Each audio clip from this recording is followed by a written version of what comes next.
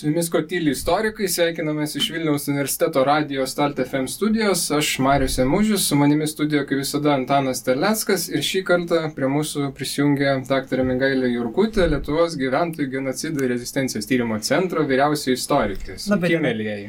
Vyriausioji istorikė. Amžiumi. Sveiki. Mes planavom šiaip įrašinėti kiek anksčiau, ten buvo planas, atrodo, ketvirtadienį ar tai trečiadienį, aš jau neatsimenu, nepavyko. Planai turi tokią savybę nepavykti, tai čia turbūt viskas normalu. Įrašinėjame sekmadienį, rinkimų dieną. Jūs jau turbūt klausysit pirmadienį, bet iš esmės mes nieko negalim pakomentuoti, paniurzgėti ar panašiai, kad ir kaip norėtume. Tai čia tie, kas klauso pirmadienį, tai jūs informuojam. Kad mes nesame tokie politiški, kaip galėtų pasirodyti. Būtent į tai lenkiu.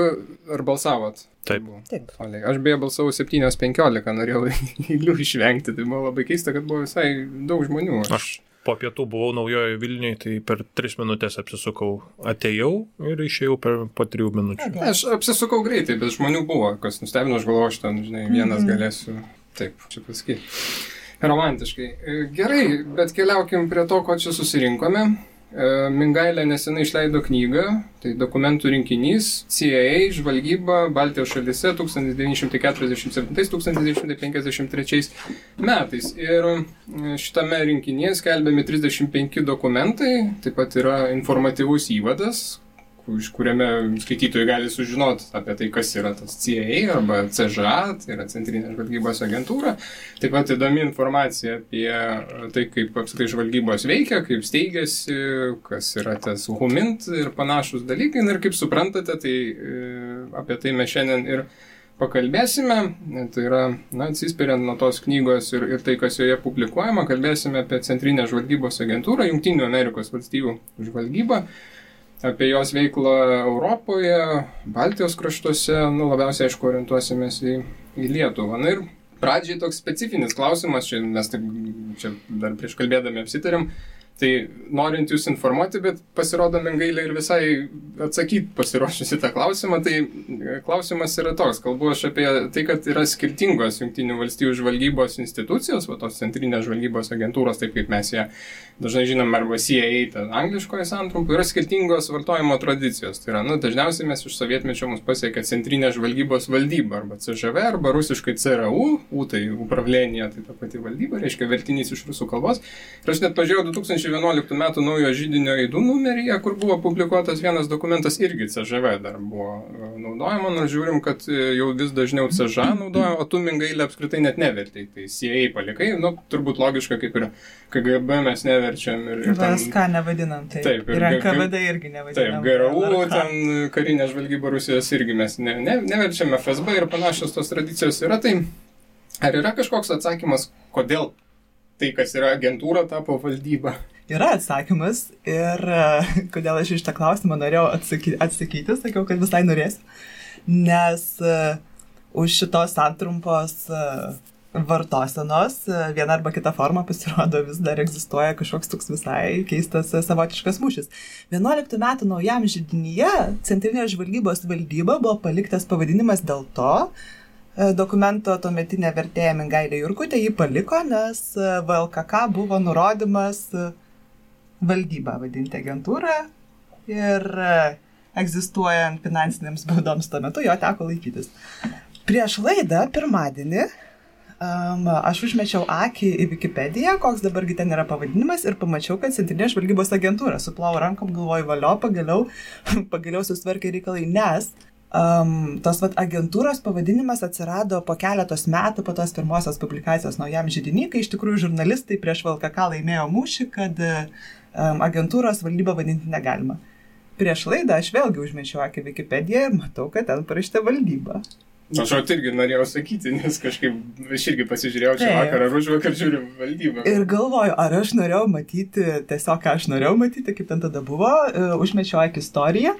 Istorijoje spalio 7 dieną štai yra atkeitimas Wikipedijoje agentūros atgal į valdybą, paliekant komentarą, kad tai istoriškai Lietuvoje susigulėjęs terminas, kurį neseniai kažkas užsigeidė pakeisti pažodinį netikslų vertinį, kaip Džordžo Orvelo 84-uosiuose kurti naujakalbę tikslu sunaikinti tradicijas, kalbą, terminus. Štai va toks įdomus komentaras. Užmečiau akį į Wikipediją. kuris klinda gandas, kad yra Rokiškio Rabinovičiaus ir Užkalio toksai projektas. Tikrai tokie įdomus žmogaus proto keliai ir klystkeliai ten sudėti būna. O tengi štai vėlgi yra visa diskusija apie CŽV ir CŽA, toksai skirelis ir aiškinimas, šiaip iš tikrųjų pakankamai įdomus, kad, cituoju, kadaise kaip prie Rusų buvo geriau, tai sovietai aiškino, kad visas JAV valstybės departamentas esas kaip sovietinis KGB, tik daug kartų didesnis. O KGB po sovietus buvo sudaryta iš žvalgybų upravlienyje, tai pagal šitą aiškinimą gavosi, kad visa centrinė žvalgybos agentūra iš ties yra tik tai maža dalis, kaip KGB valdyba atsakinga už užsienio žvalgybą. Ir nors čia tokio daug to propagandinio momento, sakyčiau, gal nežinau, kiek tiksliai atitiktų, bet teisybės grūdas tai iš tikrųjų čia yra, kadangi iš tikrųjų į rusų kalbą sovietmečių visos slaptosios tarnybos buvo verčiamas būtent šito terminų valdyba, netgi tokios, kur man atrodo, kad iš anglų kalbos nelabai išsiverčia. Vat, nes iš tikrųjų agentūra yra JAV visoje valdžios sistemoje toksai specifinė institucija. Pirmiausia, svarbiausia, tai reiškia, jog jinai yra ne departamentinio pavaldo, tokia ne ministerinė pas mus būtų atitikmuo. Tai ta prasme, jinai tiesiogiai ko ne prezidentui, iš esmės. Iš esmės taip, arba ministerija, departamentas be portfelio, taip kažkaip gali pasakyti. Jo. Ir va tos federalinės agentūros, jos yra tokio statuso buvo CŽA, ją iš karto kuriant jinai buvo projektuojama, kaip agentūra, tokio aukštesnio statuso. Na ir iš tikrųjų versti sovietmečių naudoti šitą terminą agentūrą gal nebuvo labai protinga, nes tada būtų reikėję tiesiog patekti daugiau informacijos, kaip ta valdžia Jungtinėse valstijose iš tikrųjų atrodo, o iš tikrųjų jinai atrodo ne taip, kaip sovietų propaganda, kad jie skelbė atrodo. Jo, čia, aišku, apie tą JAV visą sistemą galima ilgai kalbėti, bet, pavyzdžiui, FTB, jisai yra pavaldus teisingumo departamentui. Tai iš esmės tas pavaldumas yra, o čia turbūt kažkokie kitokie dalykai yra labiau tiesioginis. CŽA turbūt pagrindinis baubas buvo sovietmečių tos propagandos amerikietiškos kartu su Gosdepu, tai yra valstybės departamentu. Bet pakalbėkim gal labiau apie istoriją, nes vis tiek reikia nuo kažko atsispirti. Ir kas turbūt įdomiausia, kad dauguma, sakykime, ir sovietų specialiosios tarnybos ir britų vis tiek buvo įkurtos arba tarpukariu, arba antro pasaulinio karo metu jau veikia. Amerikiečių CŽA kalbamoji buvo įkurta 1947 metais. Pirmtaką ji turėjo ir karo metu buvo Office of Strategic Services, OSS. Tai yra irgi, tokių strateginių tarnybų biuras, skirtas kovoti prieš Vokietiją ir Japoniją, vykdyti slaptas operacijas. Ir tikrai nebuvo ten, kaip čia iš Office pavadinimo gali pasirodyti, kad smulki, tai ten pasižiūrėjau 44 metais apie 13 000 darbuotojų. Tai tikrai, pakankamai didelė mašinerija. Bet problema yra tame turbūt ir kodėl reikėjo vis dėlto keisti tą. Tai kad OSS priklausė kariuomeniai, tai yra kariuomenės jungtiniam štabui, ar ginkluotojų pajėgų jungtiniam štabui, taip turbūt teisingiau reiktų sakyti. Ir karo metais viskas tvarkoja, bet jau projektuojant į taikos metus, iškyla problema, nes kariuomenės tada ir ginkluotojų pajėgų veikimas yra visiškai kitoks. Ir reikėjo kurti civiliniam taikos metui civilinę tarnybą, kuri būtų atskaitinga vyriausybei visų pirma. Tai čia tokia yra visų pirma įžanga, bet jau artėjant prie 47 metų, 6-7 metai kyla nesutarimai tarp buvusių sąjungininkų Jungtinių valstijų, Britanijos Sovietų sąjungos. Ir kada ir kuriuo metu galima sakyti, kad jau amerikiečiai suvokia, kad jiem reikia keisti tą žvalgybos operaciją ir nukreipti ją iš to, kas buvo orientuota į Vokietiją, nukreipti į Sovietų sąjungą. Čia dar karo metu, ar jau tik tai 6-7 metų? Labai, labai geras klausimas iš tikrųjų. Tik tai aš gal apie tą taikos metą turėčiau pastabą pokarinę taiką po antrojo pasaulinio karo stojusią, kadangi, taip, iš tikrųjų CIA ar CŽA, nežinau, mums turbūt reikėtų ties kažkurio tai apsistoti pavadinimu, arba galim tiesiog jos naudoti sinonimiškai, svarbu, kad ne valdyba būtų. Tai buvo kaip ir civilinė institucija, ta prasme, kad nebuvo pavaldi jokioms kariuomenėms struktūroms, bet nekonvencinio karo priemonės, tai jinai savo žvalgybos veikloje naudojo gerokai intensyviau negu SS karo metais tai darė. Tai tokia, kaip taikos meto institucija, taip įdomi buvo ta taika, vadinama karu, šaltojų karu, ir įdomi buvo ta civilinė. Formaliai taip, taikos metas, formaliai taip. Tai iš tikrųjų, turbūt 46 metai. Džordžo Kennono, tuometinio ambasadoriaus Maskvoje, ilgoji telegrama, išsiųsta į Vašingtoną atsakinėjant iš esmės į rutininius klausimus, kaip Sovietų sąjunga yra nusiteikusi Amerikos atžvilgių, kokie jo planai, iš tikrųjų pateikė tokią beveik sociologinę, filosofinę apžvalgą komunizmo. Ir nuo šito dokumento iš tikrųjų prasideda formavimas JAV valdžios sluoksniuose tos vadinamos komunizmo tramdymo programos, politikos. Ir CIA atsiradimas iš tikrųjų yra tos tramdymo politikos viena iš dalių. Tai pataisysiu tik, kad Kennonas nebuvo ambasadorius, jis buvo ten Charge d'Affaires, kaip ten vadina, Harrimanas buvo ambasadorius, bet čia smulkmena. Dar turbūt yra vienas momentas, tai toksai Reinhardas Gelenas, kuris buvo vokiečių karinės žvalgybos rytų fronte vadas ir kurį amerikiečiai sučiupo ir jis pats pasidavė. Jisai pats pasidavė. Tu greičiausiai. Jisai planavo tą padaryti. Nemaža dalis pasiduodavo amerikiečiam, ne sovietų pajėgoms, tai jisai buvo panaudotas, per jo patirtį įgytą žvalgant Sovietų sąjungą, netgi turbūt tinklą agentūrinį buvo panaudota iš esmės pirminiam tokiam užmezgimui tos žvalgybinės operacijos, vėliau tos Geleno tos organizacijos, kur šiaip kritikuojama buvo, nes jis buvo laikomas nacių pareigūnų ir visa kita. Britai ten labai, Britai ten labai piktai tai reagavo, tai vis dėlto jo tos sukauptos patirties dėka buvo vėliau ir vakarų Vokietijos žvalgyba formuojama BND. Tai čia toksai irgi momentas, kas leido turbūt suvokti, kad reikia ir buvo galimybė, kaip iš karto reiškia tą field work, ar kaip čia pavadinti. Taip, iš karto, iš esmės taip galima naudotis tais tinklais, agentūriniais tinklais, kurios sukūrė vokiečiai. Tose teritorijose, kurios, kalbamojo momentu, nuo 46 metų jau buvo arba Sovietų sąjungo, arba Sovietų sąjungos įtakos sferoje. Ir turbūt tai jo patirtis buvo žiauriai svarbi agentūrai, nes aš skaitydamas tiek tą įvadą ir šiaip skaitinėdamas, kas man krenta į akis apie tą CŽA pokario metais, kad atrodo, kad jie buvo smarkiai nepatyrę.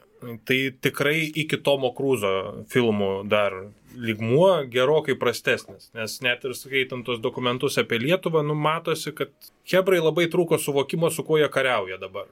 Kariauja, pavadinkim. Kas yra ta šaltojo karo metais jų tikrasis oponentas. Jo, bet ir sąlygos visai kitos, nes karo sąlygomis, tai tu kariauji, iš tikrųjų. Jo. Karinė pergalė yra ta siekiamybė, kurios tu sieki.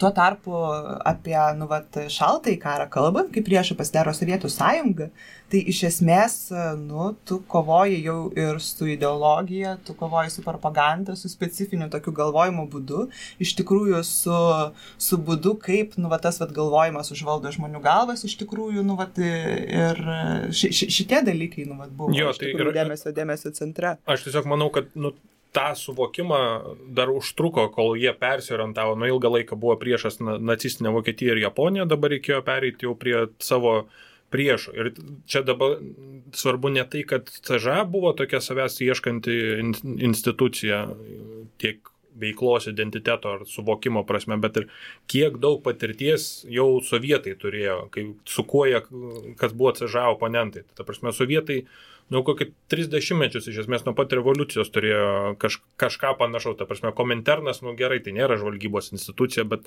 pagal savo veiklą, pagal tai, kaip jie siekia užsienyje skleisti tą propagandą ir jeigu jų tikslas yra pasiekti pasaulinę revoliuciją, tai akivaizdu, kad tai yra visiškai kitokio masto žvėris. Ir iš karto galima pasakyti, kad jeigu tos CŽA misijos, taip sakykime, iš dalies pavyko, iš dalies nepavyko, bet sovietai jau šnipų lygmenių kiek buvo jau pasiekę. Jeigu jie nuo 33 metų Britų žvalgybai turėjo labai aukšto rango agentą užsiverbavę Tomą Filbį. Taip, sovietai turėjo agentūrą, sovietai turėjo organizacijas ir priedangos organizacijas. Ir tikrai tokios startinės pozicijos buvo labai skirtingos. Na, tai ir Kominternas turėjo tą tarptautinių ryšių skyrių, kuris iš esmės yra Kominterno žvalgybos agentūra, kuri išduodavo tiek fake pasus feikinius ir visais kitais dalykais rūpinosi. Ir ten finansavimo klausimai ir panašus dalykai. Tai jau nekalbant apie tavo minėtus, kad iš tikrųjų turėjo rezidentus, turėjo agentus, kurie beje yra net ir tarpukariu išleidę atsiminimus, ten 39 metų, aš tik pavardės neatsimenu, netgi jie, pereidavo į kitą pusę ir net yra prašę savo, tuo metu buvo sensacija, žinai, čia tokia perbėgėliai dar parašo atsiminimus, reiktų patikslinti, pamiršau pavardę.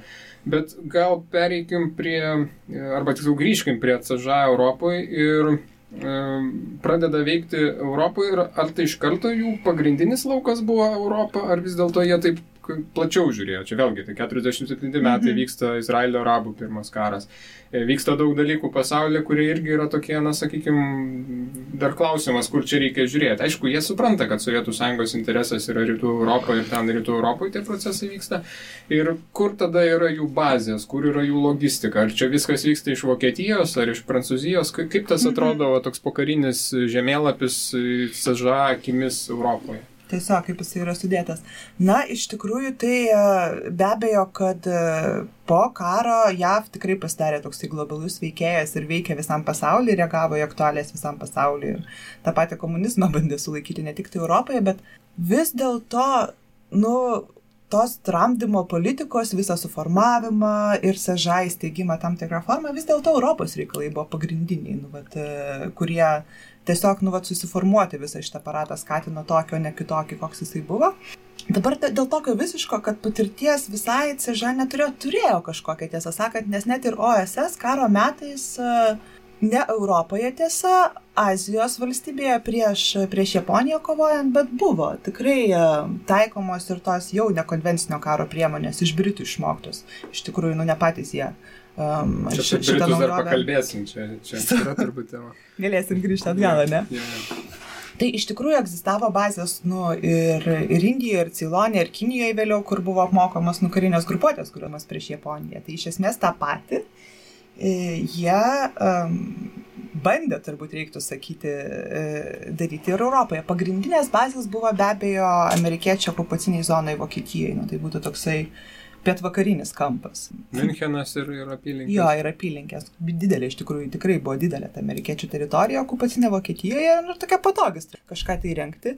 Taip pat naudojamasi būdavo Sovietų Sąjungos kaimyninių valstybių teritorijomis, su kurių žvalgybomis jie bendradarbiavo. Tai būtų per Baltijos jūrą Švediją, iš Suomijos irgi buvo rengiami dalykai, pavyzdžiui, išmetant desanto operacijas vykdantį pačią Sovietų Sąjungą, tai iš tikrųjų reikėdavo kažkur tai daryti tarpinimus ir degalus pasipildyti, Gotlandas, Švedija labai gera teritorija buvo tam. Tai, tiek turbūt, kad toksai kitas gal svarbus dalykas, bet nežinau, ar čia, toms operacijos tikriausiai toliau ketiname kalbėti, bet apie tiesiog tokią struktūrą žvalgybos organizacijos Europoje, tai verslu labai sėkmingai naudojasi CIA. Iš tikrųjų buvo privačius verslininkus pakankamai stipriai įtraukusi, nes jie patys gali judėti po teritorijas, nes amerikiečių kapitalas juda laisvai, investicijos vyksta, ir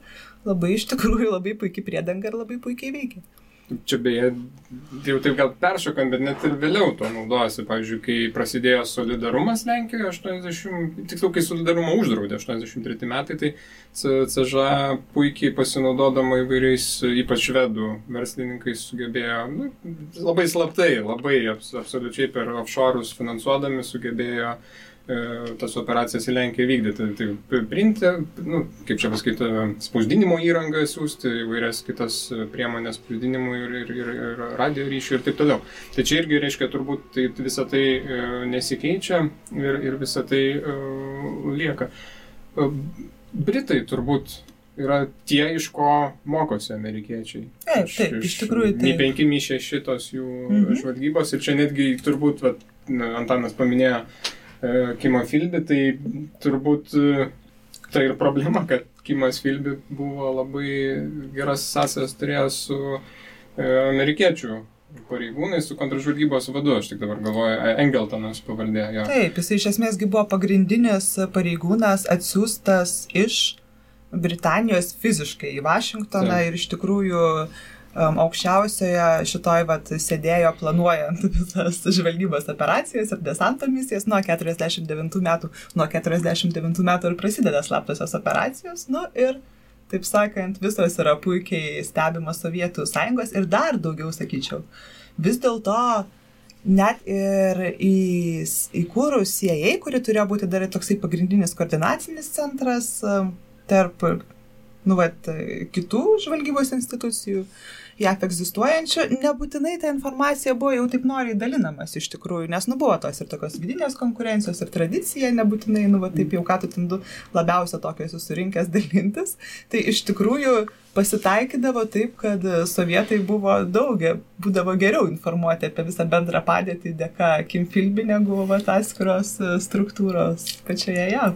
Ir turbūt tas Engeltono ir Philbio asmeninis santykis, kažkaip suprantu, jie tokie, gal nepaninsi, draugai, bet tokie bičiuliai. Geri bičiuliai. Iš reikalo to bendro, kaip sakant, bendros praktikos, bendro darbo, turbūt irgi Engeltonas daugiau iš Philbio sužinodavo per tą asmeninį ryšį, negu kad per tarp institucinį bendradarbiavimą, kas yra iš tikrųjų keista. Ir čia apie Philbį, galima iš tikrųjų, tai daug yra knygų ir ten McIntyre, ir mes gal prie rekomendacijų kažką paminėsime, bet čia irgi įdomi yra jo istorija ir galima ją atskirai apie ją kalbėti.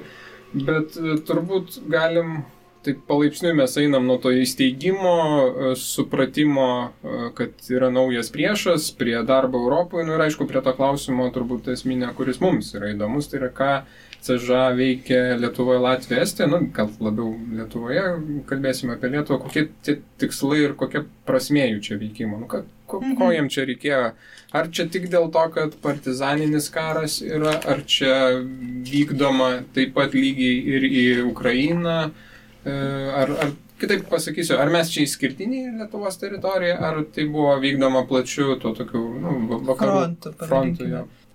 Iš tikrųjų mes labai, labai tipiniai buvome visose šitose pastangose žvalgybinėse CIA.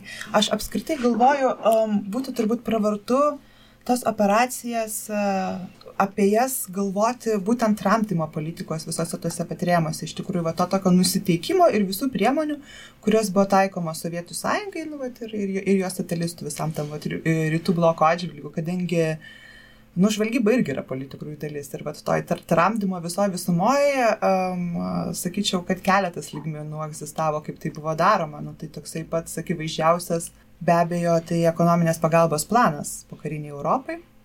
Kaip atstatyti tikrai karo visiškai sugriautas ir suniokotas valstybės tam, kad idėja tokia labai paprasta. Kyla gerovė, iš tikrųjų, ir komunistai neįsitvirtina. Šiaip iš tikrųjų laimi vakarų demokratiją, laimi rinkos ekonomiką, pas toks akivaizdžiausias dalykas. Maršalo planas. Jo, iš tikrųjų Maršalo taip. Ir ne veltui sovietai taip atsisakė. Net ne tai, kad atsisakė, isteriškai, ko nereagavo, nes net tos bloko šalis, Čekoslovakija, pavyzdžiui, bandė prieiti prie to Maršalo plano ir ten buvo vienas iš tų lūžių, man atrodo, kai Čekoslovakijos politikai suprato, kad mes tik lėlės ir nieko daugiau, nes Stalinas pasakė, kad nebus šito daikto ir nors apsiverkit. Taip, atrodo, savo siūlo pinigus, kas neima pinigų. Tai žinai, čia liepia neim pinigų, tai jau atrodo, kad kažkas ne taip turbūt didžiausiam naivoliui galėjo rodyti. Ir beje, tais metais, man atrodo, ar sekančiais Komekoną įkūrė, tai yra ar Komekonas vadinasi, man atrodo. Nuostabus.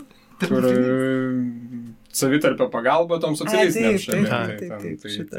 Tai jie irgi, reiškia, reaguoti turėjo ir Sovietų sąjunga turėjo, reiškia, kažkaip tai tokią alternatyvą pasiūlintam tam Maršalą. Bet mes čia turbūt nukrypom. Tada visą Berlyno blokadą irgi yra reakcija iš tikrųjų Vokietijos markės įkūrimą, valiutos stiprinimą, nes vėlgi suprasti, kad čia pavojinga. Toksai biškai gilesnis lygmuo būtų, sakyčiau, tos propagandinės kampanijos per Laisvosios Europos radiją, per Laisvės radiją, per Amerikos balsą skirtos Europai, kurios jau nebe vakarų Europos šalims ekonominės pagalbos planas, bet toksai idėjų rinkinys skleidžiamas rytų Europos gyventojams, tikintis, kad tai vis tiek palaikys tą demokratijos dvasią, vidinį pasipriešinimą kažkokiu režimui.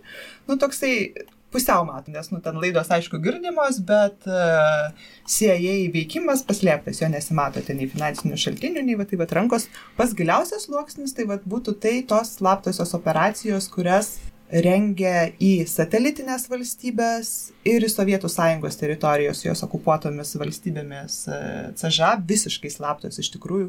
Mažai kas JAV valdžios sluoksniuose žinojo ir apie to biuro, apie kurį dar, manau, pakalbėsime, egzistavimą ir apie pačias šitas visas operacijas. Iš tikrųjų buvo tokia viltis, ar tokia labai drąsi idėja užgimusi, man atrodo, kad vis dėlto pas Britus, net pas amerikiečius, kad tą komunizmą jį ne tik sulaikyti galima būtų, bet jį galima būtų ir atgal pas tos operacijos, tai tokia žinomas kaip rollback. Kaip pasmė, išstumti iš Baltijos kraštų ten. Iš ten, kuris įtvirtinęs yra komunizmas. Realus karinio perversmo scenarius, tai prasme tikinti sukelti pilietinį karą panašų į tokio, koks tai buvo Graikijoje, buvo pabandytas įgyvendinti Albanijoje.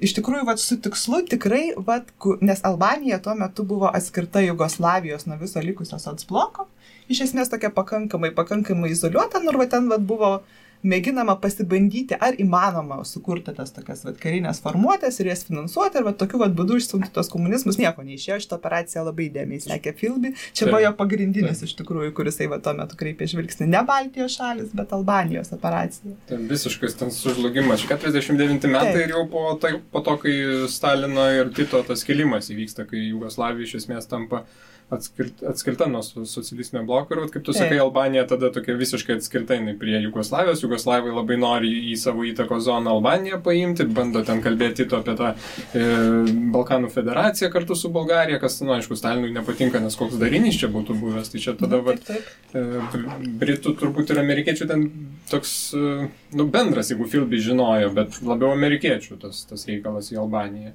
Tiesą sakant, Britai jį sugalvojo, man atrodo, dar 46 metais jie apie tą pradėjo, nes, jie irgi tikrai tas slaptasias operacijas rengdavo ir bet, atsakant, grįžtant prie tavo klausimo, tai vienas dalykas, ko buvo tikimasi organizuojant tas slaptasias operacijas, desanto misijas Lietuvą, tos paremti rezistencinius judėjimus ir jų pagalba, arba jeigu tiesiog kažkokios viduje slinktis įvyksta Sovietų Sąjungoje, kažkaip tai ten, išstumti komunistus lauk, paprastai kalbant. Kita vertus, 49 metai yra tokie, labai pavojingi, šaltasis karas toks itin karštas darosi, nes, ten viena po kitos tikrai atsiranda tos satelitinės valstybės Rytų Europoje, pirmoji didelė krizė su Berlyno blokada, pietryčių Azijoje, Korėjos visi dalykai iš tikrųjų, tai ant karos lenkščio viskas yra. Bijoma, labai stipriai bijoma Sovietų Sąjungos ir didžiulis poreikis yra tiesiog karinės žvalgybos iš jos. Kaip ten atrodo ta karo pramonė? Ar yra kažkoks kariuomenės judėjimas? Tokių žinių. Didelis poreikis, ir čia tokia pagrindinė užduotis, ką tie siunčiami desantininkai Baltijos šalis turėjo raportuoti atgal CIA. 49 metai, tai turbūt esminis dalykas NATO įkūrimas, nes čia yra sovietam tai toks iš viso alarmas, nors reakcijos pradžioje nebuvo, Varšuvos paktas tik 55 metai, bet čia turbūt atskiri dalykai. Bet tai čia tada tas covert actions, tas siuntimas desantininkų su, sakykime, tų jau žvalgų ar agentų, kaip čia juos bepavadintume, į teritoriją, čia yra tos vadinamos Red Sox misijos. Jie taip tokį pavadinimą turėjo, jeigu aš gerai pamenu. Tai čia yra vis tiek, turbūt kiti tikslai. Ar čia ir yra pagrindinis informacijos šaltinis? Nes mes tavo knygoje matome ir apskritai CŽA tam archyve mes matome dviejopo tipo dokumentus. Tai pas tai knygoje jie labai tvarkingai skirti, nes ten CŽA tas internetinis archyvas tai toks chaosėlis geras. Bet ten yra informaciniai raportai ir yra tos Red Sox misijų dokumentai. Tai tada, taip truputį perinant ir prie to informacinio, ar ta informacija, kurią gaudavo apie tai, kaip atrodo Sovietų Lietuva, kaip atrodo Sovietų Sąjunga. Ar čia yra tie patys žmonės renka tą informaciją? Nu, pavyzdžiui, tas pats koks nors Juozas Lukša, kuris buvo desantuotas CŽA į Lietuvą. Ar jisai yra informacijos šaltinis, jisai renka tą informaciją? Ar jie turi kažkokius tai verbuoja agentus ir panašiai, kaip čia tas atrodo dalykas? Iš tikrųjų, tai labai svarbus klausimas. Ir dėja, bet neatsakoma, žvelgiant tuos prieinamus dokumentus, neatsakomas dėl tos priežasties, kad šitos informacijos šaltiniai patenka į išimtis, kurių JAV įstatymai neleidžia atskleisti. Tai yra ta informacija, kurios negalima atskleisti. Agentų tapatybių. Žvalgybos šaltiniai ir žvalgybos metodai. Tai iš esmės, jeigu tu atskleidi šaltinių, tu atskleidi ir metodą. Nu taip, ar tu renki ten turėdamas jų agentą viduje, ar tu verbuoji pareigūnus valdžios, ar tu verbuoji eilinius žmonės, čia yra tokia informacija, kurios turbūt nei viena specialioji tarnyba nenori atskleisti. Nenori ir net ir privalo neatskleisti remiantis JAV įstatymais. Tai iš esmės ta medžiaga išslaptinta, kuri išslaptinta įmanoma pasiekti, bet šaltiniai yra uždengti kupiruoti. Bet vis tiek, numanimas kažkoks tai turėtų būti, pagal tą informaciją. Pavyzdžiui, ten pas tavį yra įdomus dokumentas apie Kretingos ten rajono kolūkius, ir padėtį. Tai turbūt ne Lukša, bet to ten 5-3 metai. Tai tikrai ne Lukša. Jau ir Kukauskas buvo suimtas, ir kiti desantininkai buvo suimti. Tai kas tada teikia informaciją? Kas tą informaciją galėjo teikti? Aš galvoju, kad gal reikėtų paaiškinti, kas yra tas žvalgybos raportas. Ir tie žvalgybos raportai čia publikuojami. Jo, nes viena šito dokumentų rinkinio, kuris čia visą šitą mūsų kalbėjimą paskatina dalis, yra žvalgybos raportai, kita dalis yra tokia įvairi misijų rengimo dokumentacija. Tai dabar, kad paaiškint raportą, reiktų žvalgybos ciklas, kas yra nupasakoti, kas per dalykas. Tai bet kokia žvalgyba yra organizuojama per 5 tokias pakopas. Pirmoji būtų žvalgybos nurodymai, tai tiesiog aukščiausi valdžios sluoksniai, taip, paaiškina, kokios informacijos jam reikia, kokia bus renkama, nuleidžiama žemyn šitas direktyvos, šitie nurodymai. Tada informacija yra renkama įvairių agentų, tokių, kokie jie yra egzistuojančiose agentūriniuose tinkluose, ir šita žalia medžiaga yra tada perduodama tokiems techniniams specialistams, kurie jau tada ją surašo į tos standartizuotos formos raportus. Padaro vertimus, jeigu reikia, transkribuoja, sutvarko šiaip iš tikrųjų ir tada vėlgi pagal tą nurodymą sudeda, bet į tos žvalgybos raportus. Žvalgybos raportus mes ir turime. Sekanti pakopa būtų aukštesnės informacijos žvalgybos produktų rengimas, kurie jau tada yra platinami pareigūnams, kurie vėlgi ten su jie kažką tai daro, priima sprendimus arba jų pagrindų formuluoja naujus žvalgybos nurodymus. Tai iš tikrųjų tie raportai yra tokios žemiausios grandies informacija. Mums trūksta ir nurodymų žvalgybos, kad mes galėtume pilnai rekonstruoti, kaip jinai čia atrodė ir kokia jinai buvo. Mūsų šalių, Baltijos šalių atžvilgių, tiek tų aukštesnių produktų labai tikrai mažai jų galima rasti. Žodžiu, kaip ir dabar šitoje visoje situacijoje rekonstruoti, iš kur ta informacija yra gauta, yra labai sudėtinga. Galima nebent kažkaip tai remiantis kitais šaltiniais ar rekonstruojant vykusius procesus, ar kažkaip visiškai atsitiktinai pastebėjus, kaip... Ne, tai aš suprantu, kad ten, asmens pavardės jų turbūt tikrai nežinosim ir gal net netame esmė, bet klausimą aš dėl ko klausiu. Ar jie verbuodavo žmonės, kurie buvo Vokietijoje, pavyzdžiui, DP stovyklose ir kurie repatrijuodavo į Sovietų Sąjungą, reiškia, rinkosi grįžti į tėvynę, turime į Lietuvą. Dabar klausti, verbuodavo ir įtraukdavo į agentūrinį darbą, ar iš ko informaciją gaudavo, rinkdavo?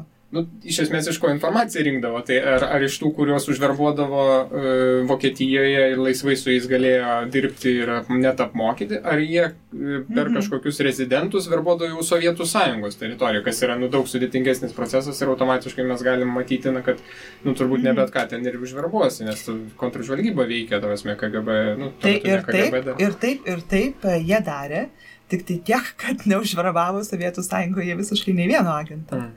Nes agentus labai greitai, tuos siųstus desantus labai greitai pagaudavo kontražvalgybą Sovietų Sąjungos teritorijoje ir kartu siųsdavo tokią klaidinančią dezinformaciją jau per tuos pagautus ir perverbatus asmenis atgal vakarų žvalgyboms ir imituodavo tos egzistuojančius rezidentus ir tinklus ir ten kokius nors užverbuotus gyventojus. Nebuvo nei vieno iš tikrųjų tokio. Čia tie radio žaidimai. Taip, jo, tie vadinami radio žaidimai arba operatyviniai žaidimai, kai yra tokia klaidinimo taktika iš tikrųjų. Tai jeigu gerai pamenu, apskritai tai reiktų pasakyti, kad CŽA į Lietuvą siuntė pirmąją desantininkų grupę 50 spalį, tai beveik čia apvalus jubiliejus, spalio 4, jeigu taip konkrečiai, tai vyko Juozas Lukša, Klemensas Širvys ir Benediktas Trumpys, čia turbūt viena geriausiai žinomų, pirmoji, bet ir geriausiai žinoma desanto operacija, visų pirma, tai taip pat Lukša. Ir tada antroji 51 metai balandis, Jonas Kukauskas ir Julijonas Butėnas nusileidžia. Ten kelios buvo planuotos dar ar viena, neatsimenu, bet jau nebeįvyko. Ir dar reiktų pasakyti, kad švedai savo reikalus vykdė, britai savo dar reikalus turėjo. Ir dar buvo jungtinės britų-amerikiečių atskiras dalykas, taip, operacijos per Baltijos jūrą. Jo, tai čia va, tie dalykai ir iš esmės turbūt Kukauską užverbavo, ne? Aš kiek gerai pamenu, ir jis buvo panaudotas, čia kad paaiškinti, kaip tas vyksta radio žaidimas, tai iš esmės pagauna, sučiumpa tą siųstą CŽA agentą ir jį išnaudoja, kad jis yra laisvėje, kad jis čia vykdo operacijas toliau, nes amerikiečiai neįtarė, kad jis yra kontroliuojamas sovietų. Labai elementarus, iš esmės, elementarus, bet sunkiai gyvenimas, vis tiek sučiupti reikia priversti dirbti, reiškia, tokią kenkėjišką veiklą vykdyti, ir ta dezinformacija, aišku, pasitarnauja. Ir čia, matom tos radio žaidimus, jie pakankamai ilgai ten vyksta, jeigu 5-6 metų čia. Ir jie veikia, ta prasme, Kukausko atveju, man atrodo, tu tą įrašai, kad Lukša dar spėjo perduoti, jau nusileidęs Lietuvą, išmestas, kad Kukauskas suimtas ir panašiai, o Kukauskas siunčia žinutės ir CŽA nepatikė Lukšos, tai ir iš esmės vartoja tą dezinformaciją. Bet aš dar, jeigu galima, noriu grįžti prie tų šaltinių, nes tu vieną iš esmės atsekei konkretų atvejį agento, tai yra žmogaus, kuris pasakoja, čia įprastai... Ne, bet čia, kad mes dabar čia klaidą, ko gero, reiktų ištaisyti įsimetusią. Šaltinis nėra lygų agentas. Jo, čia tiesiog lepsus lingva, kaip sakoma. To informacijos šaltinį konkretų atskleidį, nes jų teoriškai negalima atskleisti, bet lyginant su žmogaus atsiminimais, tu matai, kad labai panašu, kad čia yra tas pats žmogus. Tai yra Juozas Grišmanauskas, kuris... 51 berods metais žvejybiniu laivu sugebėjo pabėgti iš Lietuvos. Iš Švedijoje atsidūrė, atrodo. Jo, tai tokie žmonės, aišku, kad daug kas domina ir kad jie pateikia tos savo pasakojimus. Tai va, čia gali būti toks pavyzdys, bet aš kaip suprantu, aš suprantu, kad neįmanoma atsekti daugiau tokių atvejų, nes tiesiog nėra šaltinių, su kuriais tu galėtum lyginti ir taip toliau. Bet ar čia yra toks, kaip tau, čia gal spekulacija, ar tai jau yra tipinis atvejis, ar išimtis iš taisyklę. Ar gali būti daugiau tokių Grišmanauskų, pavyzdžiui, kurie tiesiog neapdainuoti ir nežinom. Nes jeigu paklaustum turbūt žmogaus gatvėje, kas iš partizanų prasibrovė pro geležinę uždangą, tai Lukša vienintelis. Bet Grišmanauskas, iš esmės tą patį padaro, tik kad jis nežinomas yra. Šiaip, ar yra tokių žmonių, kurie būtų pabėgę iš Sovietų Sąjungos ir mes jų nežinotume po 47 metų? Manau, kad ne, tikriausiai. Šiaip gali būti, Bet tada jie kam nors papasakojo, jeigu mes jų iki šiol nežinome. Arba nebent jie kaip nors tų žvalgybų jau buvo taip įtraukti į vidinę veiklą, kad jie tiesiog jau nebegalėjo viešai, nes žmonės, kurie pabėgdavo, tai jie paskui tapdavo viešomis figūromis, tam tikrą prasme simboliais, tam tikro pasipriešinimo. Tai čia nebent toks atvejis, bet čia jau turbūt pritempinėjimas gaunasi. Iš tikrųjų, įsteigus šitą agentūrą, pagrindinis jų toksai informacijos, nežinau, vieta, iš kurios tą informaciją rinko, tai be abejo buvo pabėgėliai, kurių ten 100 000 atsidūrė vakarų Europoje ir jie tikrai turėjo labai daug liudijimų apie tai, kas Sovietų Sąjungų ir jų okupuotose valstybėse dedasi. Ir ten ir veikė tie pagrindiniai iš tikrųjų CŽA agentai, kurie juos apklausinėjo, tą informaciją rinko, būdavo įdarbinami specialūs žmonės, kurie tą darytų. Čia net archyvai yra, ten galima žiūrėti, pavyzdžiui, suvedus Brazaitis, Juozas Brazaitis, tai galima matyti, kaip ten jo klausinėja, ten ne konkretybė, bet kažkokios anketos pildomos, renkama informacija, kas jis toks buvo, ką jis žino, ką matino susiję. Jo, tokių rutininių klausimų ir atsakymų, tokia tikrai didelė. Labiau netgi gal patikrinimas vykdavo, čia netgi ne tai, kad žvalgyba domino, net ne tiek, kad ką jisai gali apie Sovietų Sąjungą papasakot, bet ką jisai prie nacių veikia. Tai, nes tas buvo iš esmės ieškojo karo nusikaltėlių, tai čia va ta problema, tik tai, kad irgi amerikiečiai jie išnaudojo tuos, kas tai iš lietuvių, latvių, estų, iš vlasovininkų, Rusijos Vlasovo armijos. Kas per ranką buvo. Jo, tai jie panaudojo, kad reiškia, renkant informaciją apie Sovietų Sąjungą, tai iš esmės bendradarbiavo savo buvusių priešų. Taip, ir iš esmės va tos vėlesnės visos žvalgybos desanto misijos, jos irgi prasidėjo nuo tų pabėgėlių stovyklų, kadangi ten atsidūrė organizacijos pabėgėlių arba ten organizavosi žmonės. Ir iš tikrųjų apie jas telkėsi patys tokie veikliausi šiaip iš tikrųjų žmonės ir modelis tai buvo, per juos susirasti tos tinkamus, potencialius kažkokius tai agentus, kuriuos paskui būtų galima panaudoti jau savo tikslams. Tai Juozas Lukša per Bliką atsirado, bet ne tik tas Trumpys per Bliką atsirado, Širvys per Bliką, Butėnas Kukauskas be abejo per Bliką. Trečioji misija neišsiusta, Česlovo Bankausko ir Balio Bedrafo jau iš tikrųjų jie buvo susirasti jau kitoj vietoje, jau amerikiečiai ten savo spoteriais naudojosi savo valstybėje. Blikas buvo kaip ir atstovas užsienį partizanų, oficialiai pripažintas bent jau nuo kurių metų aš dabar neatsimenu, gal nuo 48, sakyčiau, nuo Baden-Badeno iš tų susitarimų. Jo, teisingai, tai jie natūraliai ir veikia, patys, netgi CŽA turbūt jiem net nereikėjo gal labai ieškoti, čia Blikas pats susirasdavo. Ir vieni, ir kiti ieškojo vieni kitų, turbūt taip būtų galima pasakyti. O klausimas tada... Bet dar žodžiu, kas gali tuose raportuose dar atsirasti, čia kol apie tai dar nenutolas turbūt pakalbėti, tai sovietinis saugumas, tai jisai puikiai matė, kaip agentūra veikia, ką išeiviai daro, kaip jie ten tarpusavėje bendradarbiauja. Ir į visą šitą procesą labai sėkmingai infiltravo savo agentus, tiek pabėgėlių stovyklose, pavyzdžiui, Latvijos šitos operacijos jungtinės su amerikiečiais, per Baltijos jūrą ten pakankamai anksti atsiradęs pats naudingiausias sovietų agentas Vidvud Šveist, jisai buvo susirastasgi pabėgėlių stovykloje ir per ten pasiųstas toliau žvalgybos mokyklas ir taip jisai atsidūrė Latvijos teritorijoje. Ir paskui siunčiant iš sovietinios Lietuvos neva partizanų atstovus, bet iš tikrųjų saugumo agentus, apsimetančius partizanų atstovais, tai jie irgi gabenosi daug informacijos, dezinformacijos šiaip iš tikrųjų, kuri ir į tos raportus nugulė ir įvairiais kanalais buvo skleidžiama išeivijos bendruomenėse ir jau ir išeivijos bendruomenės galėjo vėlgi sugulti tos pačius raportus. O tai informacijos, jeigu mes fiksuojam, kad labai didelė dalis, ko gero, informacijos šaltinių, kiekybiškai tai absoliučiai, aišku, yra tie pabėgėliai karo, bet man įdomu kokybiškai, kiek ta jų informacija, jeigu agentūra įsikūrė 47 metais, tai faktas, kad ten ir pirmtakai jau anksčiau pradėjo rinkti, bet absoliuti dauguma, ko gero, tų žmonių yra pabėgę iš karo dar iki reokupacijos. Jau tai pasakojimai remiasi iš esmės apie 40-41 metus ir tiek, kiek jie spėjo pamatyti dar ten artėjančius raudonarmiečius, dar kažką.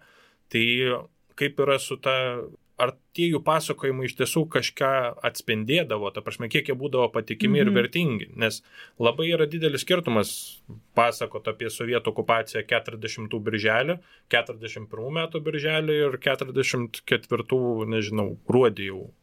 Labai skirtingi čia atvejai. Taip, arba, pavyzdžiui, taip, tada šitas viskas aišku, nes 47 metais, net ir 44 metų informacija, šiaip tai operatyvinė prasme yra niekinė. Nebent, aišku, kai nieko nežinai apie Sovietų Sąjungą galbūt, bet ar jie tikrai taip jau nieko nežinojo? Čia klausimas, nes vis dėlto yra ambasada Maskvoje, tai jie turi savo ten kažkokius informacinius kanalus, veikia ten kažkokie žurnalistai. Tie netgi, ir lakūnai nusileisdavo Sovietų Sąjungoje, ten dar tas Lend-Leazo programa vyko, tai nebuvo taip, kad ten nieko nežinotų. Galų galia prieškarių veikia, vėlgi amerikiečių ten patekdavo kažkiek, tai ten nėra taip, kad terra incognita visiškai, kaip kartais Šiaurės Korėja, tokia, man atrodo, tokia labai neaiški tokia šalis, man atrodo. Bet šitą vis tiek žinome apie tą Šiaurės Korėją. Kažką žinome, bet čia vėl, kiek jie duoda mums sužinoti patys. Jonas Omanas, kuris lygino švedų žvalgybos išslaptintus dokumentus susėję iš to korpusų, tai iki 2 metų, sako, raportų informacijos vėlavimas matosi, kad ta pati informacija atsiranda pas švedus, po metų ar poros jinai pasirodo pas amerikiečius, tai kaip operatyvinė prasme, jinai naudinga galėtų. Iš esmės galim grįžti prie to paties, kad nelabai dar jie buvo pokario metais pasiruošę tokiam priešui kaip Sovietų Sąjungos. Nelabai, bet ambicija turėjo didžiulę iš tikrųjų. Ja. Tai pavyzdžiui, dabar čia apie tas užduotis, kalbant, kurias jie tiems siunčiamiems desantininkams skiria, tai Julijono Buteno yra štai 4 išskirtos.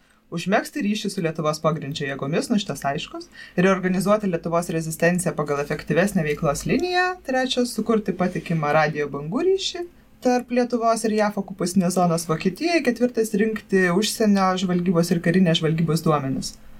Tai čia daug tikrai yra tokios, aiškiai reikia tos karinės žvalgybos žinių, bet tas antras, tai ypatingai, sakyčiau, tokia įdomi skleidžia ambiciją.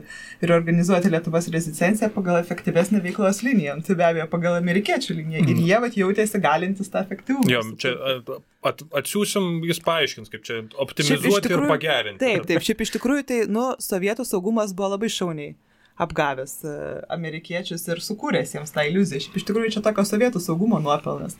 Tai sakyčiau, kad, matome mes tą tokią pakankamai liūdną pralaimėjimo situaciją Lietuvoje, Latvijoje, tie operatyviniai žaidimai, tiesą sakant, kas dar įdomesnės formas ir, nežinau, sarkastiškas nesigavo.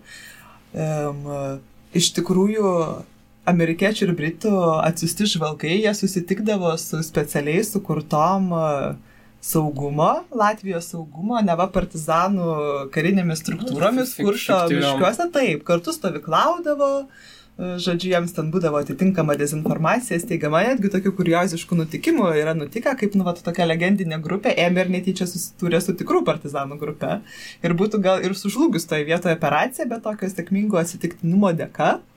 Tos legendinės saugumo sukurtos grupės vadovas, jisai iš anksčiau pažinojo partizanų grupės vadovą, ir jie tiesiog draugiškai pastovyklavo, tačiau tuo pačiu metu britų agentai išgirdo dalykų, kurių saugumas jiems nebuvo pasakojama anksčiau. Ir tą situaciją teko taisyti vėlgi staigiai sukurpiant ir tiems išvykstantiems britų agentams įteikiant neva partizanų vadų rašytą laišką, kur ten didžiulė jos dalis iš tikrųjų tokios realios žinios apie Latviją ir keletas punktų grinai propagandiniai, kurie to visoje situacijoje, kai jau tiesiai išaiškėjus, vis tiek bando prakišti tas pagrindinės sovietų propagandos dezinformacinės žinutės, kad vietiniai gyventojai nepalaiko Latvijos rezistencijos. Ir... Neverta kišti pinigų, maždaug tokia žinutė turi amerikiečiam. Taip. Ir egzistuoja pasyvi rezistencija, kurią reiktų remti, o ne ta aktyvi ginkluotė. Jo, ir čia būtent, kad ta dezinformacija skleidžiama, tai ji nebūdavo, ji buvo kuriama tokio lygmens, kad jie patikėtų. Ta prasme, jeigu tu parašysi raportą ar ten paskleisi tos informacijos, kad Latvijos žmonės labai palaiko tarybų valdžią ir čia jūsų veikla beprasmė, tai akivaizdu, kad tokiu daiktų nepasitikės, nes jau tiek CŽA suprato, kad žmonės nekenčia. Tai čia, man atrodo, tą reiktų suprasti. Jūsų veikla beprasmiška, siūskite dešrą ir šaudmenis tik tai. Atsiųskite daugiau pinigų ir ginklų ir siųsdavo, vakarų žvalgybos siųsdavo, sovietai pasimdavo visus šitas dalykus. Gana daug pinigų pasiėmė. Gerai, mes aptariam operatyvinę prasme, o kaip istorinis šaltinis, ką tada mes galime? Aš kaip tik apie tą norėčiau iš dalies sujungiant, nes ne vien tai kaip istorinis šaltinis, iš dalies galbūt čia reabilituojant tam tikrą prasme, kad net nesusidarytų įspūdis, kad CŽA ten nieko nesugebėjo nuveikti. Man įdomiausia pasirodė, skaitant šitos dokumentus, kiek giliai jie bandė lysti, kokio lygio informacija juos domino. Ta prasme, jeigu tie informaciniai raportai yra, jau vis tiek yra apdoroti. Ta prasme, faktas, kad jeigu tu ten klausi kokio dipuko kaip ten gyvenimas Lietuvoje, tai faktas, kad jis tau pripasakos davelne dalykų, iš kurių tau įdomus gal ten 5 sakiniai, jeigu tiek. Bet vat, iki kokio lygio tie raportai eina apie visą visuomenę. Ir tai vat, rodo ir ambicijas, tam, vat, tą norą ir išstumti sovietus ir panašiai. Pavyzdžiui, kad vienam raporte atsimenu parašyta, kad vat, sovietai atėjo įvedė nemokamą sveikatos apsaugą. Jeigu žmonės nori tik taisytis dantis, tai jiem yra nemokama. Bet jeigu dantį raunant reikia nuskausminamųjų, tai tada jie turi susimokėti. Ir tai jau yra apdorota raporte, ta prasme, kad iki tokio ligmens, kad tau dantis sutvarko sovietai nemokamai, bet jeigu nuskausminamųjų nori, tai tu turėsi susimokėti pats. Ir, pavyzdžiui, apie tas raportas apie Latviją, apie madas, kaip ten moteris rengiasi, iš kur jos ten gauna to medžiagų, iš kur gaudo tas madas ir panašiai. Mane šitas tikrai nustebino, nes aš taip stereotipinis tas vaizdas įsivaizdavau, kad bus, gerai, yra tas raportas apie tiltus, tai logistinė informacija, ten taškai, jeigu jesli zavtra vaina, tai kaip mes čia viską organizuosim, dar kažką, kur yra tie pressure points, kokie, kuriuos galim paspausti ar dar kažką. O čia vat iš esmės yra papasakojimas, klausimas kiek patikimai, aišku, jau išsiaiškinom, kad daug kur galbūt ne iki tiek patikimai, bet yra papasakojimas, pateikiamas kompleksinis žvilgsnis į tų okupuotų kraštų visuomenės. Iš esmės, tiek kaimo, tiek ir miesto. Ir čia, pavyzdžiui, lyginant, kadangi mes galim palyginti sovietų KGB, panašių tiesa raportų ne, nes mes dažniausiai turime ką? Turime agentų konkrečius pranešimus ir turime vadinamas ataskaitas. Tai yra žemesnės valdžios kažkokios žemesnio skyriaus, aukštesniam skyriuje, kaip ir ataskaita, deklatnė zapiska, tai yra rusiškai taip vadinama. Tai turbūt kitokio pobūdžio dokumentas, bet vis dėlto ten yra tokie, tas pasakė, tas važiavo ten, čia yra šitas ryšys su tuo ryšiu, čia yra čia pavojinga, čia organizacija, čia kažkas jų nieks nedomina ten kažkokia tokia. Nes jiems neįdomu, ką žmonės galvoja. Jo, o amerikiečiam įdomu, nes jie galvoja... Reikia padaryti, kad galvotų kaip reikia. Reiškia, moteris rengėsi taip, yra trūkumas toks, dantų nesugeba susitvarkyti, medicinos problemos tokios anokios, jie turbūt projektuoja iš tos informacijos kažką, kas yra, turbūt, kaip sakyti, naudinga būtų žmonėms, kaip jau galima tas vadinamas hearts and minds, tai yra kaip užkariauti širdis ir protus. Tai yra, jeigu yra bloga padėtis su moterų rūbais, tai reiškia, mums maždaug reikia pirmiausia, ką daryti, tai reiškia aprūpinimą, didinti, kai karo veiksmai prasideda. Čia kaip pavyzdys toksai, nes man iš pradžių buvo labai sunku suvokti, kam tokia informacija reikalinga, kam yra reikalinga žvalgybinė informacija apie dantų tvarkymąsi, bet po to tu pradedi suvokti, kad visas tas informacijos valdymasis turbūt turi savo prasme, jeigu prasidėtų kariniai veiksmai ir tau reikėtų reaguoti, kaip čia pasakyti, paperkant gyventojus. Taip, ir koks būtų gyventojų palaikymas. Ir yra netgi tokių tiesiog svarstymų, jau įsivaizduojant karinį scenarijų, eina amerikiečių kariuomenė per Sovietų Sąjungos teritoriją, kokią uniformą apsirengus reikėtų eiti, kokios uniformos atžvilgių, kaip gyventojai yra nusiteikę. Kas palaikytų amerikiečius, o kam geriau biškai gal ne tokią tą uniformą rodyti. Tai taip, iš tikrųjų, čia buvo ruošiamasi tam kariniam scenarijui, skaičiuojant, koksgi būtų tas gyventojų palaikymas. Aš galvoju, aš tiesiog truputį perskaitysiu pavyzdys iš vieno tokio informacinio raporto 52 metų apie padėtį ten Pagėgių, Natkiškių, Tauragės apylinkės. Ir pavyzdžiui, skirsnis prekyba. 10 punktas. Beveik visko galima nusipirkti legaliai, nors kartais trūksta cukraus ir dažniausiai nėra nei šokolado, nei kakavos.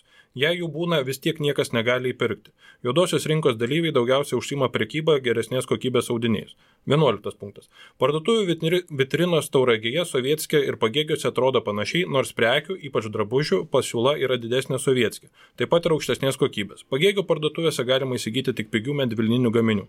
Parduotuvės nei reklamuojamos, nei dekoruojamos. Mėsos parduotuvių vitrinose išstatyti mediniai prekių modeliai, tekstilės parduotuvių vitrinose paprastai iškabinami audiniai. Sovietskė kabo vien rusiškos iškabos, parduotuvėse kalbama tik rusiškai. Pagėgiuose ir Tauragėje kalbama arba vien lietuviškai, arba lietuviškai rusiškai. Čia ne geriausias pavyzdys, bet man atrodo pakankamai. Gerai, bet aš jau į pabaigą einant, sakykime, vis tiek, man įdomiausias klausimas visada į tuos dokumentus žvelgiant, mes esame studentam seminarą darę, magistrantam pamenu, ir man vis tiek tas klausimas kirbėjo ir jisai išliko. Tai jeigu aš, pavyzdžiui, norėčiau rekonstruoti pokarinį gyvenimą Lietuvoje, kasdienybę, yra pakankamai mažai šaltinių, kas leistų tą padaryti. Tai yra, atsiminimai, bet iš tikrųjų labai sudėtinga, yra partizanų kažkiek dokumentų, bet jie kartais tendencingi tam tikrą prasme, nes, vis dėlto reikia parodyti, kad sovietų valdžia nesitvarko, ir akivaizdžiai, aišku, nesitvarko, bet kartais net ta informacija utriruojama arba parenkama tik tai. Tiesiog ir propagandinė funkcija turi. Kaip kur, čia priklausomai nuo to, jeigu laikraščiuose spaudoje partizanų, tai visiškai, jeigu ten savo vidiniuose, tai gal ir nebūtinai, bet čia klausimas, koks patikimumas. Ir aš be mąstydamas, mes čia su Antanu kažkiek tai apie tai kalbėjomės prieš laidą, tai man atrodo, kad ten, kai skaitai, pavyzdžiui, tie labai plačių užmojų raportai, kur, aišku, tas šaltinių turbūt yra labai daug, arba gal ir vienas, o gal keli, tai matosi, kad, pavyzdžiui, papasakojama, Kaune yra ten 3 ar 4 fabrikai, ten Inkaras dar kažkoks ir ten, reiškia, tik tai tenais prieinama informacija tiem žmonėms. Ir, jeigu jis ten dirba, galbūt taip, jo ta pateikta informacija apie tą fabriką yra pakankamai išsami, bet jeigu nedirba, tada irgi, reiškia, iš kur tu gavai tą informaciją. Tai viena babutė pasakė, jau tas principas. Kažkoks tai toks yra jau įtarimas. Ir va čia dėl ko mes ir aiškinamės tų dokumentų, sakykime, struktūrą ir kodėl svarbu būtų labai išsiaiškinti struktūrą, nes kai tu išsiaiškini struktūrą, tada tu šiek tiek geriau gali suvokti to dokumento prasmę ir paskirtį arba kaip tu ją gali naudoti. Nes jeigu tai yra vieno šaltinio raportas, iš vieno šaltinio gautas, o ten informacija yra nuo kolūkio Kartenoje iki fabrikų ir ten Kaune ir tai kaip Panevėžy mokykloje situacija, tai sorry, bet tikrai nepatikima, nes vienas žmogus sunkiai vargiai galėtų tokią informaciją valdyti tokiose sąlygose, kokia yra Sovietų Sąjungoje. Bet jeigu tai iš daugybės šaltinių, tai tada galbūt taip, bet tada iš kur tie šaltiniai, mesgi kalbame, kad nepavyko užverbuoti, žinai, tai vėlgi, ar čia tie dipukai, ar čia repatriantai, o tada per ką jie perdodavo atgalinis ryšys iš Lietuvos į šitą yra, jeigu, sakykime, į Vokietiją, jeigu radio ryšys kontroliuojamas KGB. Man va šitie visi klausimai neduoda ramybės, žvelgiant į tai kaip šaltinį istorinę prasme. Laiškai dar buvo. Bet iš tikrųjų tai mes nematome tų aukštesnių produktų, kas iš tų raportų buvo padaryta. Iš tikrųjų ir va tie aukštesni produktai galėtų atsakyti šitą klausimą. O mes jų nematome kol kas. Nes jie yra neišslaptinti. Bet tai turbūt ir nepamatysim artimiausiu metu. Nėra ta prasme, kad ten 50 metų štampas uždėtas slaptumu ir po to išslaptina, ar tiesiog nenumatyta išslaptinti jų kol kas. Atsakymų į šitą klausimą nepavyksta sužinoti CIA archyvo tyrinėtojams. Čia yra toksai, ne vien tik tai šitą mažą gabaliuką mus liečianti tokia didesnė problema. Šiaip amerikiečiai tą savo informaciją labai, pakankamai išslaptina. Yra tas Freedom of Information Act, yra ten labai panašių kitų dalykų, iniciatyvų. Iš tikrųjų yra, bet jie nespėjo su jais. Taip, bet ką turiu meni, kad, pavyzdžiui, lyginant su rusais, kurie, tikrai labai šykščiai, net tik dokumentus tos ypač naujausios istorijos, tos naujausios, kiek duoda partinių, ten kokių struktūrų, apie ten asmens bylas, tai iš vis nėra ką kalbėti, bet ten visas KGB archyvas yra išimtinai tik patikimiem tyrinėtojams. Man atrodo, kad KGB archyvas iš vis niekada nebuvo atvertas tyrinėtojams, net ir perestroikos metais. Nežinau, čia tu gal galėtum atsakyti. Turbūt taip, aš tiksliai neatsakysiu, bet tam tikriem tyrinėtojams yra ten prieinama dokumentų KGB, bet galbūt ne iš to archyvo buvusio KGB, o iš prezidentinio jau, kas yra ten, žinai, duoda ten ir Jelcinas davė kažką ir Putinas ir panašiai ten ateina iš tų tokių reikalų, bet vėlgi jie nėra išslaptinami, mes nematome dokumentų, mes matome jau tendencingas kažkokias analizės Diukovo ar dar kažkieno, tai čia yra skirtumas toksai, bet čia aš šiek tiek bandžiau apginti amerikiečius, kad iš tikrųjų jie pakankamai gero dalyko duoda tos medžiagos, bet vėlgi mes matome, kad jie vis dar slaptina ir man netgi nuostaba, kartais praėjo 60 metų ir tikrai ten, aš suprantu, žvalgybinė informacija, metodai, visa kita yra tikrai, čia jau kiekvienos tarnybos yra reikalai, bet, ten yra tokios informacijos, kur atrodo galėtų išslaptinti. Bet iš tikrųjų, čia aš manau, kad yra pakankamai paprastas atsakymas apimtis. Šiaip iš tikrųjų apimtis yra tokios, kad tiesiog yra su tokiu dideliu korpusu. Bet ten pasižiūrėjus, ką jie išslaptina, ten Brazaitį suvedina, man čia įstrigo, bet ten Brazaitį suvedina kažkokia brošiūrka, lapelis, vienas ten nieko nepasakyta. Tai tokius, žinai, skenuoja ir deda, o rimtesnių nededa. Čia irgi nes toksai. Nes rimtesni reikalingi didesnio apgalvo. Ten jie brauko. Tyrimo įsigilinimo. Tai. Ką mes dar galime pridėti? Dėl to patikimumo? Jo. Nežinau, pavyzdžiui, irgi su tavim diskutavom. Jeigu kaina sovietmečių, jie irgi labai daug tuose raportuose skiriama dėmesio kainoms, panašu, kad ir algoms to pačiu. Tai kainas sovietmečių išaiškinti turbūt taip ir pakankamai paprasta. Bet jau kur algoms, kur ten priskaičiuoja, kad Žiugžda mokslo akademijos 25 000 rublių. Jo, tai, biški jau tai iki reforminį, iki šiam pirmų metų, tai čia neturėtų stebinti tie, kas žino tą po reforminį rublį, kur 25 000 rublių, tai čia būtų grubiai turbūt 4 Volgo, 4 Žiguliai, tai tikrai, nes ten jau visiškai kitas ekvivalentas buvo, bet vis tiek tai yra didelė suma, tai jeigu net dalinam iš 10, tai didelė suma ir kartais, iš kur tu po velnių žinai, kiek Žiugžda, kiek Paleckis uždirba ir kiek ministrai uždirba. Čia reiškia informacija vos ne iš vidaus, bet netgi tyrinėjant, naršant CK archyvus, tai nėra taip lengva išsiaiškinti tos dalykus, nors jiegi preciziškai tą savo biurokratiją vykdė. Labai sovietai buvo biurokratiška valstybė, kurie tos dokumentus slaptindavo, bet turėdavo. Arba, pavyzdžiui, tas pats Grišmanausko atvejis, tu irgi į tai atkreipi dėmesį, man atrodo, kad tuose raportuose, kur nominaliai pagal tave atrodo, kad jis yra šaltinis, jis apie partizanus papasakoja, lyg būtų labai arti vos net centrinės vadovybės. Ne centrinės, aš sakyčiau. Man iš tikrųjų tie raportai tai buvo toksai labai didelis atradimas Grišmanausko nustačius, bet truputėlį kitų kampų jau nebesusijusių. Kodėl mes apie tai kalbam? Nes jis yra parašęs savo atsiminimus ir tuose atsiminimuose, tai ten tie partizanai, buvo tokie, jis ten kažką biški veikia. Bet... Realiai toks labai abstrahuotas vaizdas, atitrauktas, toksai niekas, nei jis, nei jo šeima su jais nieko bendro neturėjo, tik iš toli vieną kartą tokia idealizuota, beveik alegorinė figūra, toks Lietuvos gynėjas, partizanas, pamiškiai rūke kažkur. O to tarpu tose raportuose, kuriuos jisai pateikė, jis nepaprastai detaliai pasako, aš sakyčiau, net centrinės vadovybės. Arti jisai buvo, bet partizanai buvo arti jo šeimos, gerokai arčiau jo šeimos, negu jisai savo atsiminimuose aprašė. Iš tikrųjų ir nieko keista, nes vis tiek tos kaimo bendruomenės išėjo partizaninio karo kariauti žmonės, kurie buvo labai tikrai tokiais artimais ryšiais ir asmeniniais ryšiais susiję. Ir jisai pasakoja, vardina žmonės, duoda jų vardus, būrių vadų vardus. Nupasakoja ten ir mūšius, kuriuose jie kariavo, ir kitokius susidūrimus, kuriuos ten jie patyrė. Ir pas kokį gyventoją atėjo, kada atėjo ten ką padarė, tokio neįtikėtino tokio detalumą, šiaip iš tikrųjų faktografinė.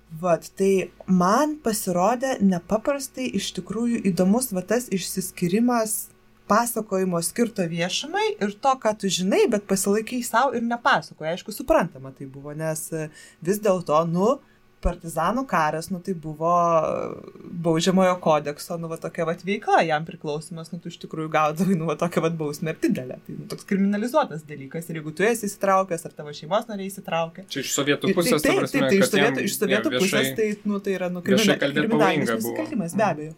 Net ir vakaruose. Nes vis tiek, žinai, kažkaip tai ten stebi, gali susiekti. Bet labai įdomu, man iš tikrųjų, kuriuo metu tas viešas pasakojimas uždominuoja pasakotojo galvą, kurioje vietoje pasakotojas pradeda nebegalėti artikuliuoti savo patirties iš tikrųjų ir papasakoti. Man tai čia su tavo kolūkio šitais tyrimais šitas klausimas labai stipriai siejasi, nes manau, kad ten buvo lygiai ta pati situacija. Žmonės nepasakojo dalykų viešai, kažkuriuo metu jie pradėjo nebegalėti jų papasakoti privačiai. Ir čia toksai, baugus labai iš tikrųjų, nepaprastai baugus dalykas ir man tai maga atsekti būtų. Arba atvirkščiai, Grišmanauskas priskėdė žvalgybai, agentūrai, kad jis buvo arti. Nieko nežinojau, viešai negalėjo, parašyti, kad Arenas būtų išaiškinę, kad jis nieko ten nepažinojo. Aš planuoju tų apylinkių rekonstruoti. Čia reiktų istoriją ir pasižiūrėti, kiek tam faktai atitikimo, bet kol kas neturiu ką papasakoti šitą temą. Mūsų laikas senka, mes čia turime užleisti studiją mūsų kolegom, kurie čia po mūsų gyvas laidas turės, bet turbūt pabaigai reikia tokią, tradicinę rubriką, mes kažką galime parekomenduoti. Aš gal, jeigu jūs leisit, pradėsiu, nes beieškodamas apie CŽA radau Maiklo Suliko atsiminimus. O Maiklas Sulikas, man atrodo, taip reiktų tarti, jis buvo CŽA pareigūnas, kuris atvyko į Lietuvą 91 metais. Buvo pirmas CŽA, boots on the ground, tas jau operatyvininkas čia į Lietuvą atvykęs ir ten lakoniškai tie atsiminimai, bet yra tokių įdomesnių dalykų. Pavyzdžiui, vienas iš tų epizodų tai yra, kaip jisai susipažįsta keliaujant iš Varšuvos lėktuvu su JAV lietuvių pora, kurie atvyksta į Lietuvą ir jie Lietuvos pasieniečiams pateikia tarpukarinius pasus arba Lozoraičio pasus. Ten jis taip nedetalizuoja, bet žodžiu, ne tuos pasus, kuriuos čia visi turėjo. Ir tie pareigūnai apakė, jie tokio daikto nematė ir net su tokia nuostaba vartų ir visi džiaugiasi. Ir toks, tokia, žinai, euforija, nes man labai tas Lozoraičio paso visada fenomenas labai įdomus ar tarpukarinio paso, kaip mes, įsivaizduojam čia Sovietų Lietuva, ten lietuviai atvažiuoja ir tieškia pasą, kuris, visiškai šiaip taip kaip ir galiojantis yra daiktas. Tai čia vienas dalykas, ir tiem, kas neklausė praėjusio podcast'o, aišku, jūs paklausykite, bet rekomendacija iš praėjusio, nes aš rekomendavau knygą apie Adolfą Tolkačiovą, tai yra CŽA agentą Maskvoje, kurio labai įdomi istorija ir, jeigu neguglinsit, kaip aš ir minėjau, tos jo istorijos, tai galima tai skaityti kaip trilerį. Tai aš tas abi nuorodas įdėsiu į YouTube video aprašymą, kas norėsit, pasižiūrėsit ir rekomenduoju paskaityti. O jūs? Pamiršau, tiesą sakant, kad rekomendacijas parengti. Aš nepriminiau, tu nepamiršai. Ne, tu nepriminėjai, bet aš klausau jūsų podcast'o ir žinau, kad rekomendacijos būna pateikiamas. Vat, gal galėčiau rekomenduoti iš tikrųjų žurnalisto to. Man atrodo, kad žurnalisto, ne istoriko tyrinėtojo, Operation Rollback. Vadinasi, ta knyga ir tokią plačią panoramą pateikia iš tikrųjų CIA veiklos Europoje, šitą tyrinėjimų laikotarpį, tai labai tokia, tam bendram vaizdui su geras dalykas. Tai, o aš tada be abejo galima ir Mingailės sudaryti knygą parekomenduoti, gal nebūtina taip ištisai skaityti, bet bent jau, aš sakau, mane nustebino tas raportų, ta gelmė, ambicija, gal taip pavadinčiau, tą kompleksiškumą visuomenės. Tai vienas dalykas, o kitas kažkaip eidamas pagalvojo tokią žaidimuką parekomenduosiu, kaip galite pabūti mini žvalgybininku. Tai aš jums siūlau pasimti sovietmečių leistą knygą apie Lietuvos partizanus ir bandyti joje perskaityti, kaip čia, iš esmės pasijausti kažko tarp istoriko ir žvalgybininko, perskaityti tą tikrovę, nes tikrovė ten yra užmaskuojama sovietiniais marazmais. Ir tai yra Alberto Rakūno knyga Klasių kova Lietuvoje 40-51 metais. Ir pavyzdžiui, pavyzdys. Jis rašo apie tai, kaip, kiek pamenu, žodžio reikėjo papasakoti, kokie partizanai buvo galvažudžiai ir taip toliau, ir taip toliau. Ir jis cituoja vieną iš partizanų ten statutų, karo lauko teismo, man atrodo, ar šiaip statutą, baudžiamai statutą. Ir rašo, kad čia kolaborantus bausdavo mirties bausme, dar kažką, pasižiūrėkit, kokie jie blogi. Bet kaip istorikas, ką tu gali šitoje vietoje, kokią išvadą pasidaryti? Jeigu jis cituoja partizanų statutą, kuris reglamentuoja veiklą, ta prasme teisinę, teismus ir panašiai, tai tu kokią išvadą daraisi, kad partizanai stengdavosi kontroliuoti šitos procesus, tai nebuvo bardakas ar dar kažkas. Tai skaityti ir ieškoti tokių dalykų. Kur išlenda. Taip, iš esmės. Taip Kęstutis Girnius rašė savo knygą apie partizanus 87 metais, taip mes gyvenam iki šiol, tai yra istoriko duona. Tai kadangi žvalgybai tu irgi rašai tam įvadę, kad pavyzdžiui ir sovietinė spauda nors ir buvo prastas, bet vis tiek buvo šaltinis pasakojantis apie dalykus tiems informaciniams raportams. Čia prisiminiau, kaip mano tėvas yra mokyklos paskutiniais metais bandęs išskaityti, nes jo šeima buvo ta, kuriam nepasakodavo kažkaip teisybės istoriją, Lietuvos istorijos ir susidėjo tą sintezę ketvirtome ir kažkaip tai galvojo, kad jeigu chronologiškai išsirašys kažkokius tai įvykius ir juos negali būti, kad tikrai to proceso ten nepavyks ir nieko jam ten iš tikrųjų nesigavo, bet žaidimas labai geras. Mes esame su studentais bandę kitą, kur ten braukiam sovietinius marazmus ir galvom, ar pavyks perskaityti kažką ar ne, tokio normalaus. Nelabai ten, marazmo daugiau negu ten. Ir dar tada vieną prisiminiau, galėsime įmesti į komentarus, tai ne knyga, bet rekomenduočiau tokį straipsnių ciklą Latvijos istorikos. Jis labai naujienų portale kažkuriam, tai Latvijos labai, tikrai labai fainai aprašė šitos operatyvinius žaidimus tarp Latvijos saugumo ir CIA. Rusiškai, jeigu gerai pamenu, ne? Man atrodo, kad į anglų kalbą yra vertimas. Buvo. Tai šitus dalykus sudėsim į video aprašymą, nes ten visi tie Spotify neturi tokios galimybės ten daug išplėsti teksto, tai užeikit į YouTube ir paskaitysit, susirasit tas rekomendacijas ir, kaip visada primenu, kad mūsų galit klausytose visose populiariausiose podcastų platformose, praktiškai visose nuo Apple Podcasts iki Spotify, kur jums ten patogiau. Aš pats pamėgau labiau dabar Google Podcast naudoju, man kažkaip ten patogiau. Tai čia jau jūsų reikalas, na ir turbūt susiklausysim, nežinau, po poros savaičių, tai tikrai, o gal ir anksčiau. Kitais kartais. Kitais kartais. Iki. Visą.